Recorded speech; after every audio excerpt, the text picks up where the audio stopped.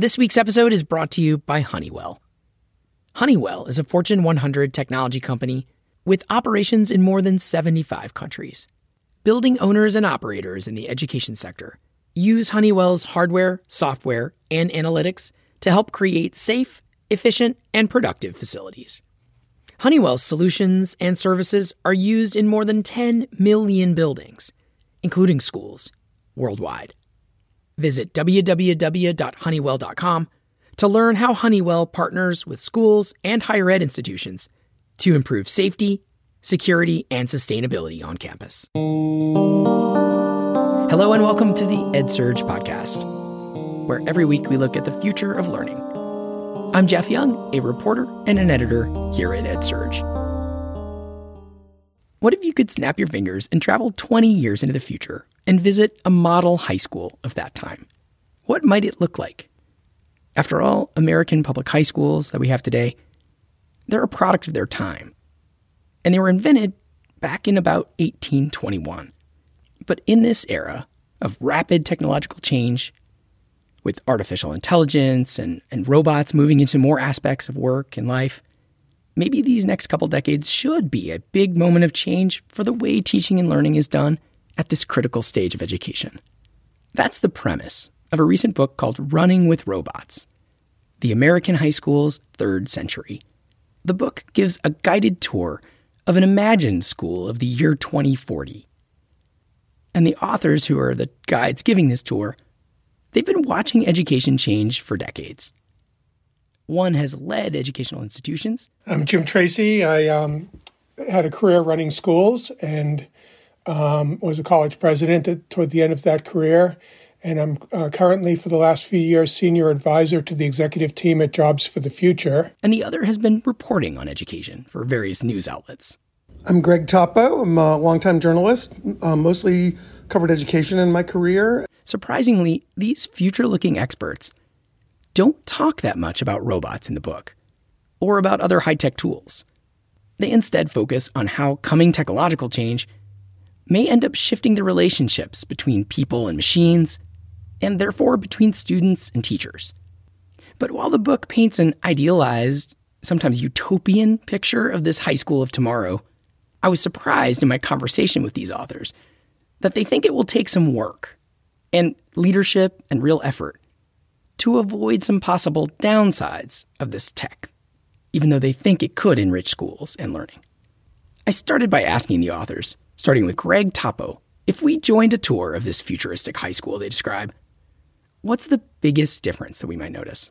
Even though we are sort of obsessed with this idea that technology is going to be a big deal in future high schools, that the humanities will play a bigger role than they even do now. And we need people to sort of see that before they see anything. Jim has a different take, I'm sure, but that was my kind of number one takeaway. I heartily concur with everything you said. And I also just would add to that, one of the things that strikes me about this future is that the technology has become integrated into the creative processes of students. So the technology has allowed kind of a recapitulation of Deweyan constructivism, so that the students are driving their own learning, following their own passions in any direction that it brings them. And the technology allows that interface with their classroom sort of laboratory to be infinitely malleable. But having said that, too, one of the revelations for our chief protagonist at the end is when his guide, his Virgil, but in this case, not through the lower circles of hell, but maybe into the maybe his Beatrice, explains to him that learned teachers, master teachers, are more central than ever because the landscape is so infinitely malleable. The teachers become even more central. The presence of a learned guide. So you're running with robots. Why that title for the book? Well, number one, we love the image that sort of counterintuitive to, I think, what so many people are fearful of. This idea that, the kind of the received wisdom is that, robots will take our jobs. We're going to be sort of left, penniless and jobless and destitute. And, we wanted to kind of flip it and see what the possibilities were. So the idea is that, and, without putting too fine a point on it, we do this now. We run with robots all day. I just took a load of laundry out of the washing machine. I'm using a robot basically to get my clothes clean, right? And so we just, this idea was that we are already running with robots. We're already using them to our advantage. It will be even more mutual relationship 20 years from now. And just technically, we actually, Jim, you probably remember better where the actual title came from. It was from a reference from one of the books we really admired. Yeah, it was from the Brynjolfsson McAfee book, yes.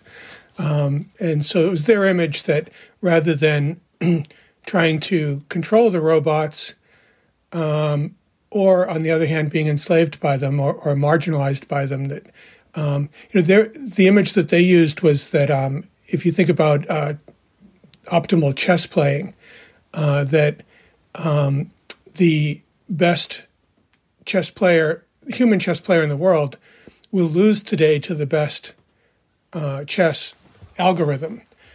By the same token, the best chess algorithm in the world will lose to a combined team of a mid-level algorithmic chess coupled with a human chess player. So we're better together than either is apart. So I understand you also, talk about some real-world experimental high school programs in the course of the book. Could you give us an example of a highlight, if you will, of something going on right now that you see bends toward this future? Yeah, we actually the examples we use in the book are not really technologically focused. Interestingly enough, I noticed that. Yeah, we're very much I think in the book focused on new ways of seeing sort of the relationship between teachers and students and between students and the work they do. So, one of the things that we were really interested in and focused on was this idea that, it's the biggest change we need to, I think about is like students' relationship to their work and what the importance of their work is. One of the examples that I liked was a school in Iowa called Iowa Big, which is this experimental high school. And one of the students that we end up talking to is this student who basically, kind of came from a traditional, several thousand person 4-year high school, didn't really like it, was doing fine and was college bound.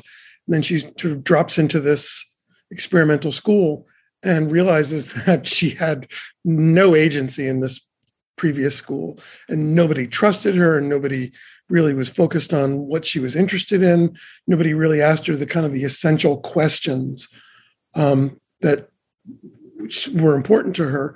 And the example that we use just to kind of cut this to the quick is that one of the very first questions that one of her teachers asked her was, "What makes you mad?"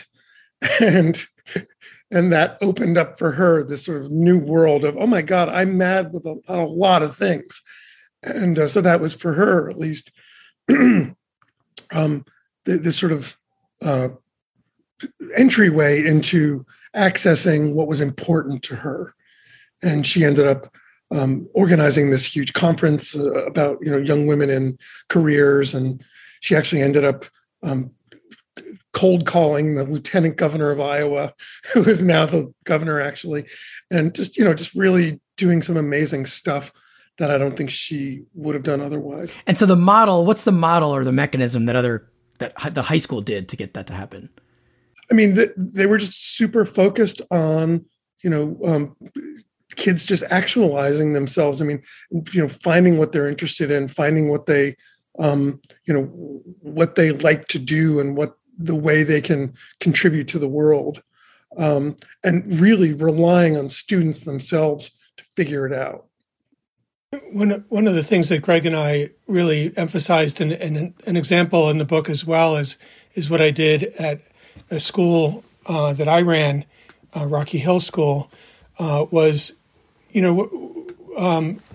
were trying both in the book and in that, in that work with Rocky Hill, trying to ask the question, what is technology inflection going to mean for the role of humans in 10 to 20 years? And the answer that we kept coming up with, whether we were talking with educators or with some of the best software engineers in the world, and we did talk with some of the best software engineers in the world, was that we can't really know exactly what the capacity of AI is going to be in 10 to 20 years, but we can, with a high degree of confidence, say certain things that it won't be able to do yet. And if we look at that, then we can reverse engineer the human domain that looks like it's going to be pretty confidently safe as part of the workforce, social sphere, and so forth.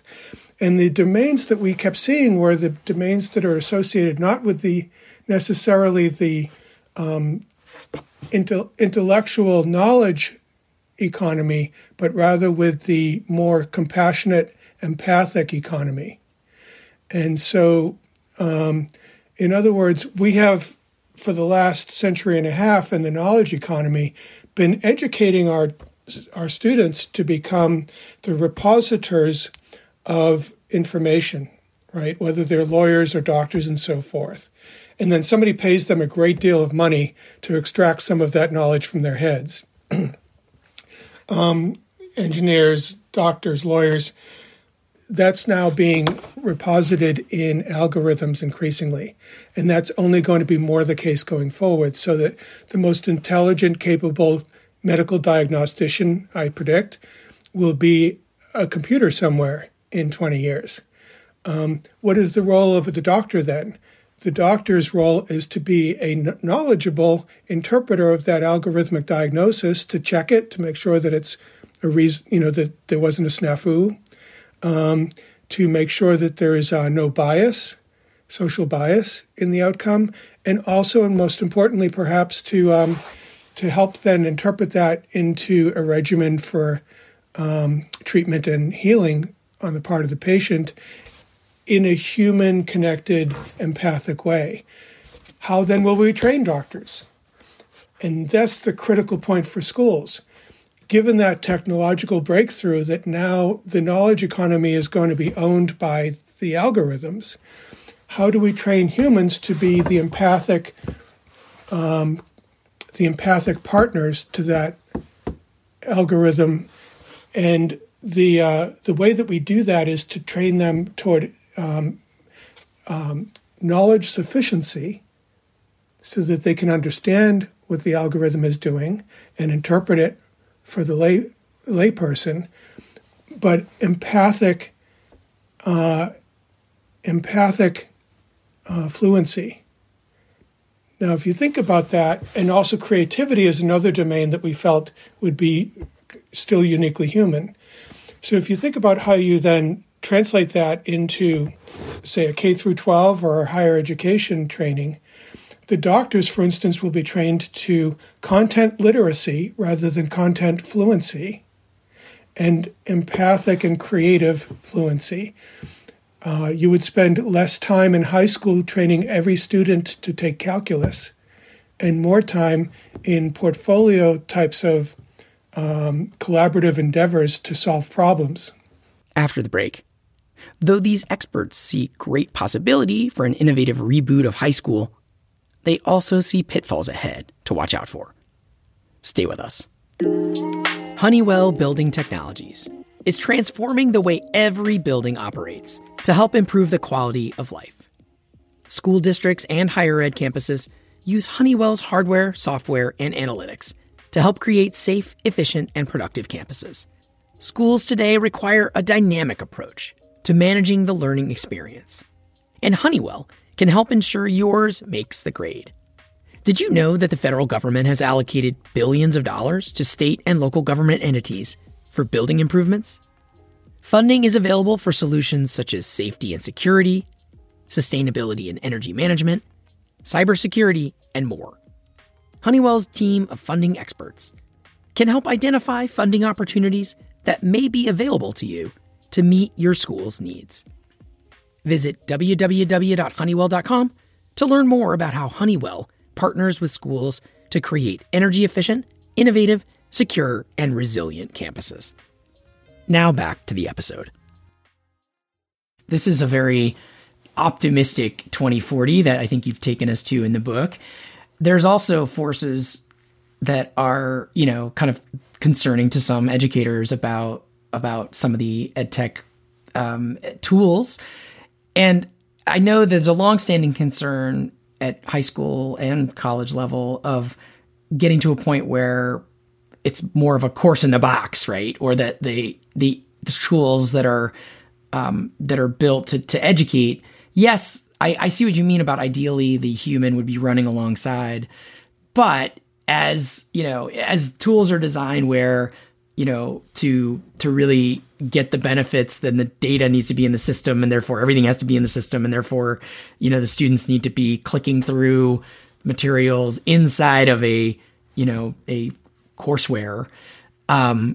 You could also imagine a more dystopian version of what happens from today with the AI and robots software, where there's less diversity of teaching materials, less kind of control by educators because of that. And I guess I wonder how or what advice you have for kind of curbing some of those impulses that may be inherent in either the technology or the market forces as these things go. That what's to stop that world from being kind of actually pushing aside educators more and being more because it might be cheaper, say? I guess I'll jump at that quickly. I actually think that that's more likely. I think that we're leaning heavily in the direction of the more dystopic outcome, and I'm rather pessimistic. The book was an action of will to assert here's a vision that could be with the exact same technology if we assert a kind of agency of Paideia, and so I did insert a quote from Antonio Gramsci in the book, "Pessimism of the intellect, optimism of the will," and that's my mantra. Interesting. So to follow up on that, I mean, how, other than this paint a picture of what could be an alternative in a more practical level for educators out there right now, what tactics or what do you see as a way to prevent some of those impulses? I don't know that I have the answer to that writ large. If I did, I might be less pessimistic. I think that there are strong market and social and historical forces that are driving us toward less desirable outcomes right now. And so everybody has to play their part. My part was to try to present a vision. I'm not necessarily the person who sees the operational instrumentalizing answer. I feel that my role was more of a visionary. That I appreciate that. Greg, do you have any thoughts on? And I guess as I look at it, the kind of landscape, the ed tech landscape. I mean, the one thing that worries me the most is privacy. I feel like we need to get privacy right, and I don't know what it will take to make that happen, other than just cataclysmic disaster. My sense is that's going to need to happen more broadly. That we're going to have to get to a point where people really are hurting in terms of the results of the ed tech that we create. That I think we will have to hit rock bottom before Jim's more optimistic vision starts to kick in. I don't know. I guess I feel like educators as a group. People say this endlessly, but they don't get into it to get rich. They get into this business to make a difference. And my feeling is that once teachers are maybe more comfortable and familiar with the technology, and feel like they can, have a hand in its development, then that's, to me, that's a positive thing. And that opens the possibility that, they'll be in control. Just very briefly, a couple of years ago, I wrote a book about, games and learning.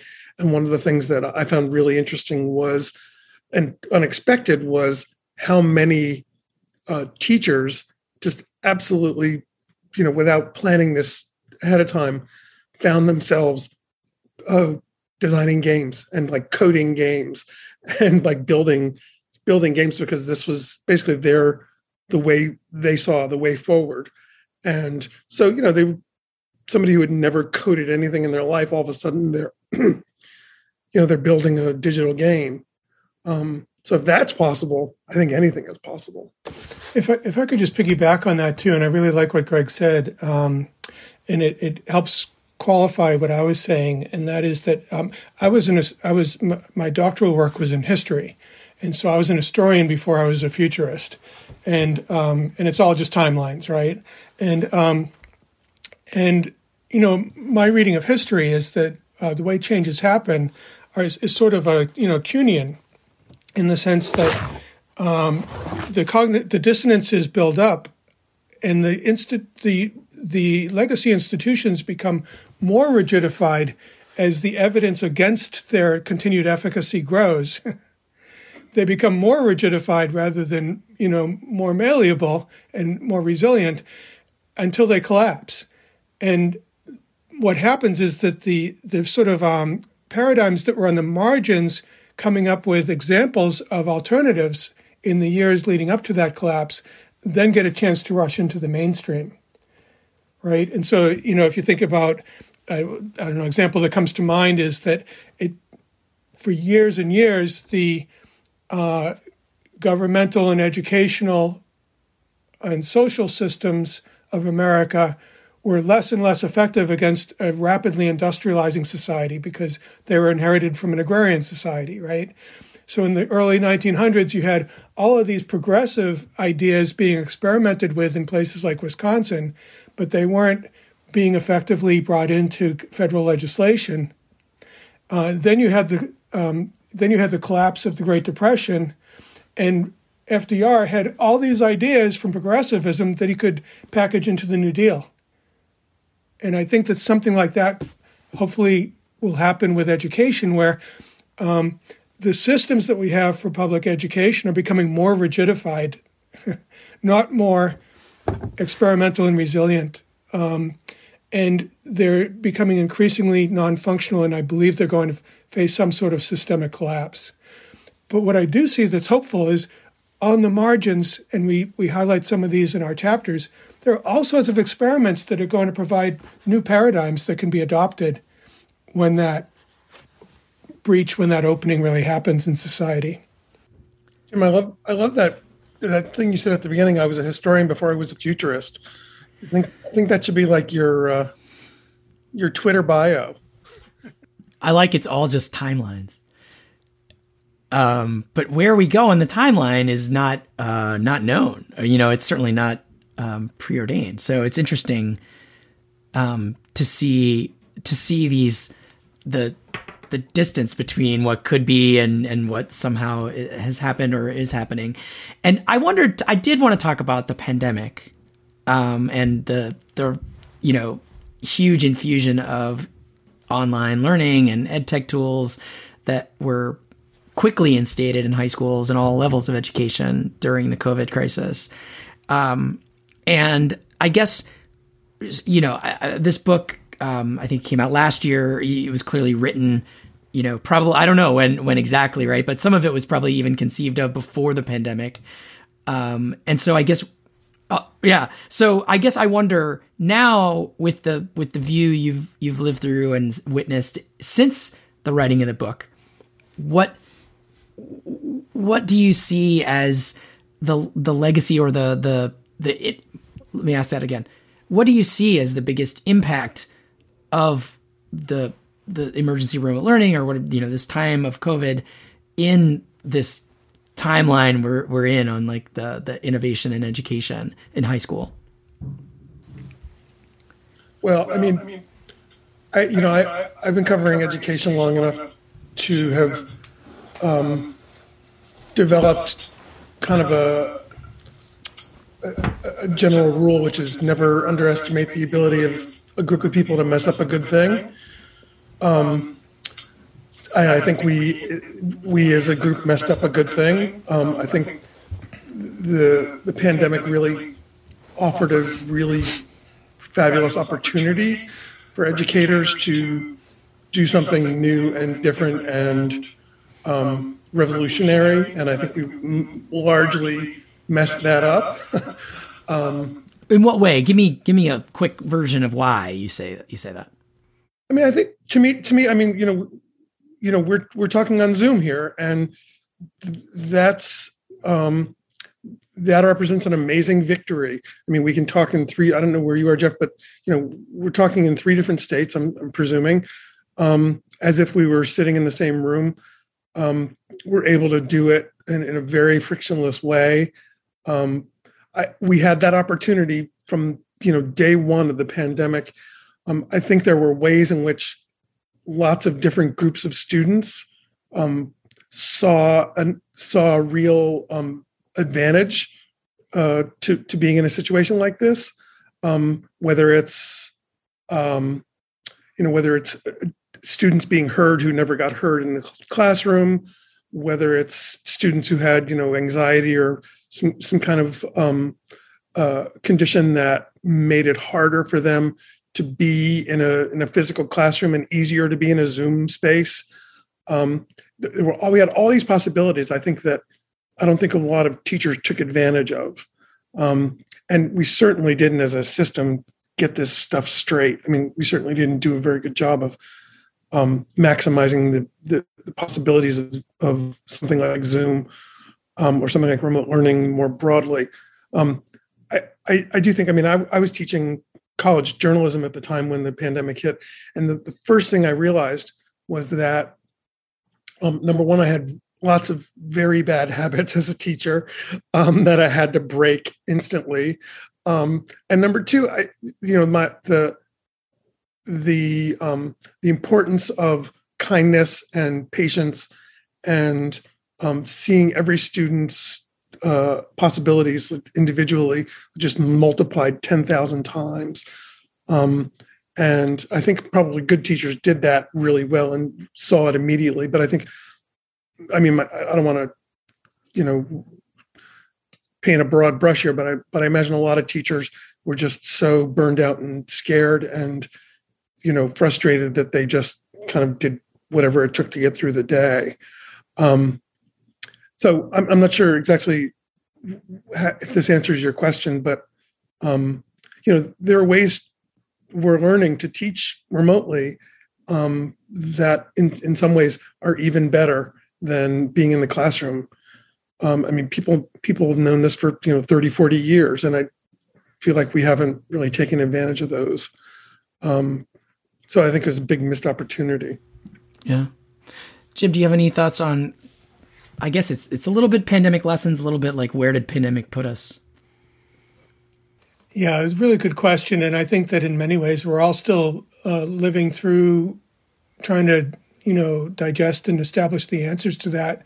I think that I commented the other day that there are going to be hundreds of dissertations that are written about the pandemic and its implications. But a couple of salient points that really jump out at me. One is we do mention in the book, though it was written before the pandemic, that the types of tools that are becoming available to teachers for classroom use have the potential, even now, let alone when they're even more powerful in a few years, but even right now have the potential to liberate teachers from some of the more onerous, repetitive, unimaginative aspects of teaching, and also allow them to, even with a classroom of 25 students, be able to individuate the teaching and the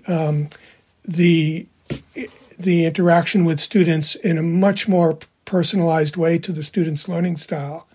So this is the potential of the tools. But what is also very possible is that districts under budget constraints and so forth will say, if teachers are able to spend less time grading, for instance, then rather than they're having the same number of students and being able to give more personalized attention to those students, let's give them twice as many students.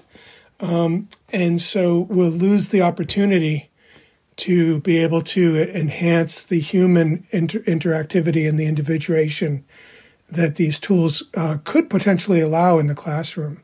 And that's, I think, the danger with all of this, that the pandemic showed us that the children today in the digital world and in an increasingly chaotic world that they inhabit are at greater need than I'm sure my generation was to have a meaningful, nurturing human contact with all adults that they can possibly have. And so, I guess in some way, your book was predicting sort of more human contact, but I feel like a lot of it was maybe around academics. But what I feel like we're seeing and reporting here at EdSurge so much is that it's really also social emotional learning, mental health, socialization. These are the things that we're hearing from classroom educators at the K-12 level and college, frankly, of the need coming out of this social isolation, trauma, stress, health crisis. Absolutely. And in our book, the students aren't alone with the technology. It isn't an atomizing or an alienating interface. It's a facilitator for very human interactions where the teacher and fellow students are around them and they're interacting with a holograph of a great author like Hemingway. And so it's a more convivial human interface rather than a sort of isolated, atomized isolation within a computer screen. One of the things I want to just jump in with, and actually Jim makes me think of it, that one of the chapters near the very end of the book is this kind of crazy chapter where a humanities class is basically interacting with a digital version of Hemingway, and literally is like asking him questions, and it's a sort of holographic representation.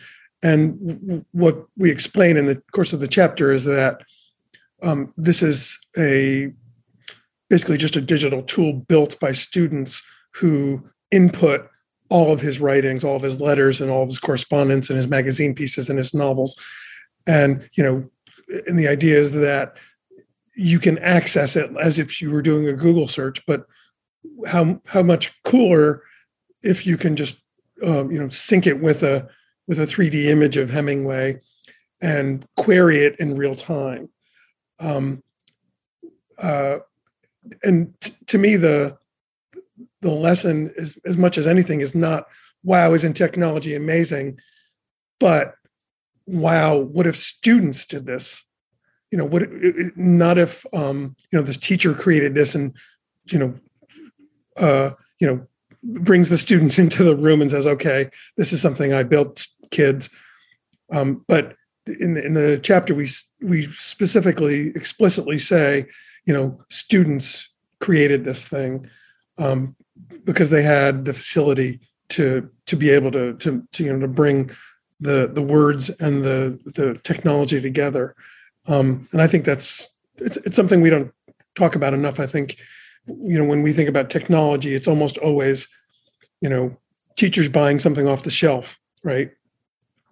Yeah, it's interesting that you. Oh, go ahead, Jim. No, I just think it's a missed opportunity. If it's always, if it's always a product, we'll never get where we need to be.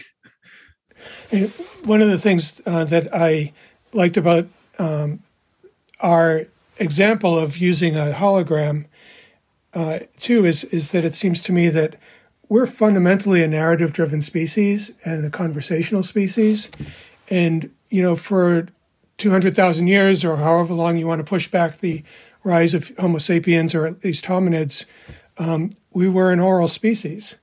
And then about 4,000 years ago, with the invention of writing in Egypt, we started to supplant that by increasingly becoming a text-based species.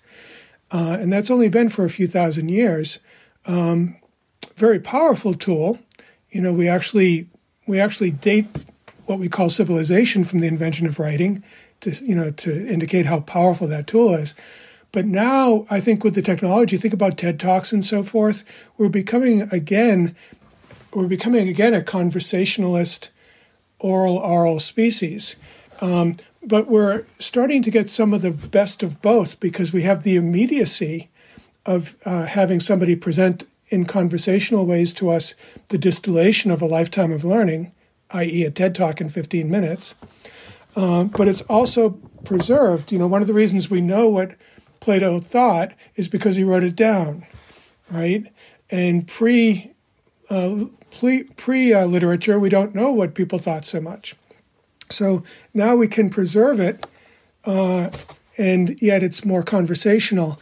I think as educators, the technology is going to increasingly allow us to, in fact, I think we're going to be able to do what we presented in the book, which is to feed into an AI bot everything that we have from Hemingway, and it will generate a little hologram that the students can query as if it's a live person next to them.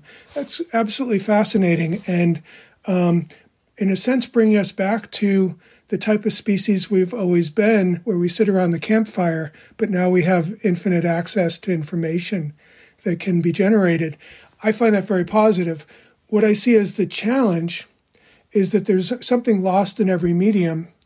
And one of the great powers of textuality was that it tended to engender logical linearity of rational analysis. And that is lost in the juxtaposition of give and take in conversation. And so how do we inculcate that in students? Because I think that as citizens, they very much need that to be effective citizens. So I see opportunities and challenges, but we're at a liminal point. Yeah, I just want to say, if we have time, like one other thing that strikes me, which is that one of the things we're really seeing, especially at the college level, but I think you can argue at the high school level to some extent, is with all these tools and with the online learning phase that we've gone through, I feel like there's a skepticism of why do I even need this? I can just go get it on my own, of education at all.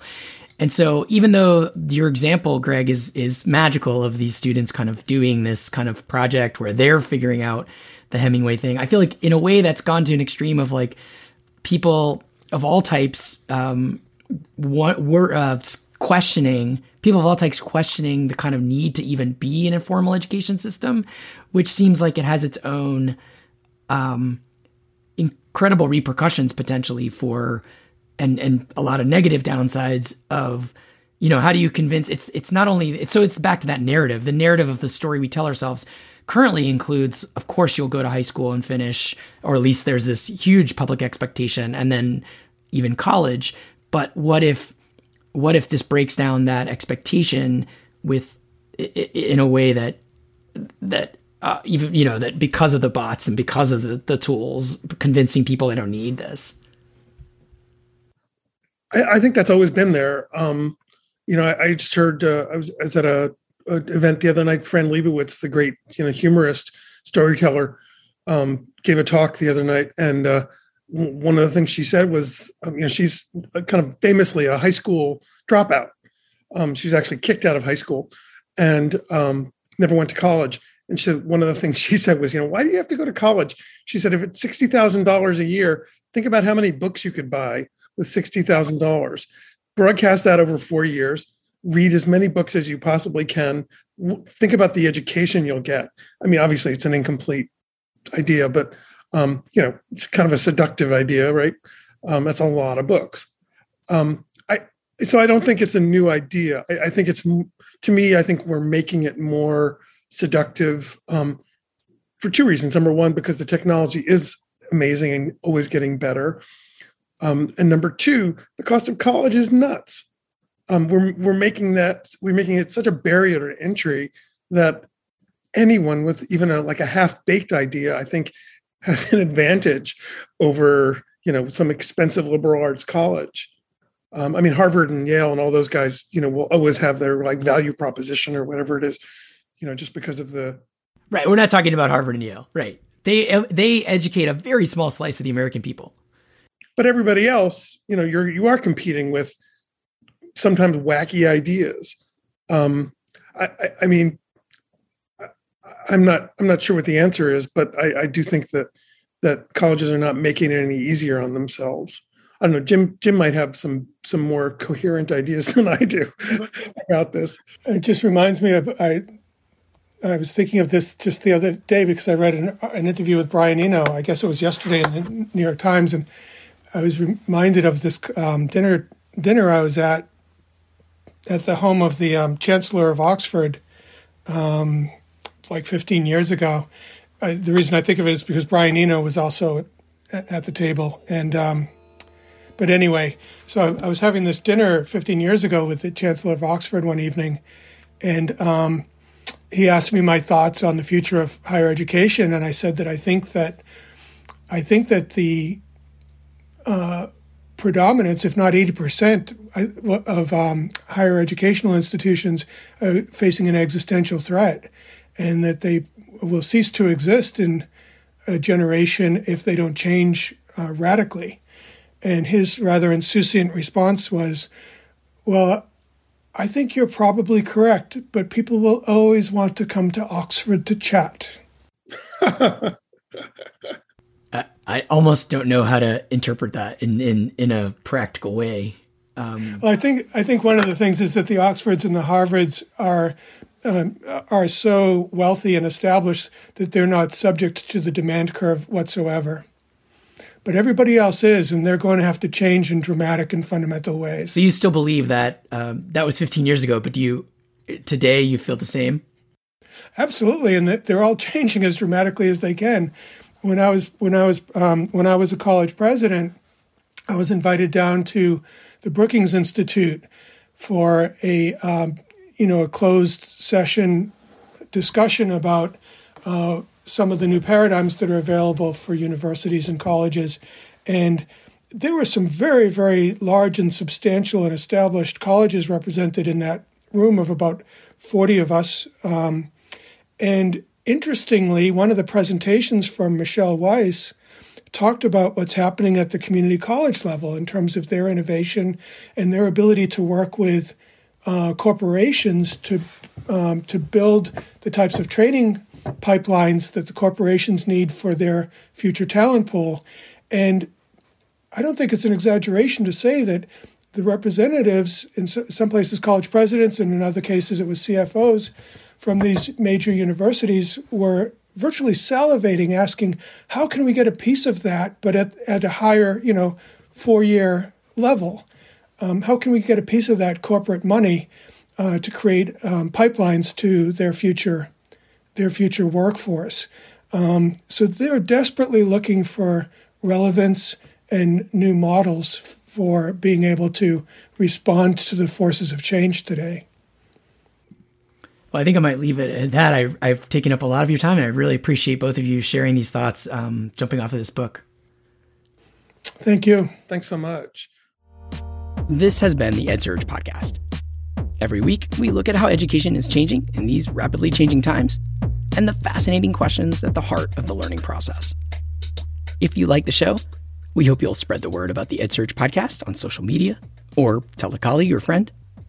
I'm proud to share that the EdSurge podcast recently made a list of the best education podcasts out there. We are in the top 25 according to FeedSpot. They put us at 21. You can help us move up these charts by giving us a rating or a review wherever you listen to podcasts. Please take a minute to do that if you can. This episode was written and produced by me, Jeff Young, and you can find me on Twitter at JRYoung, as long as that exists. I also have a website, jeffyoung.net. Music this episode was by Rowan Jane, and editing by Rebecca Koenig. We'll be back next week with more on the future of learning. Thanks for listening.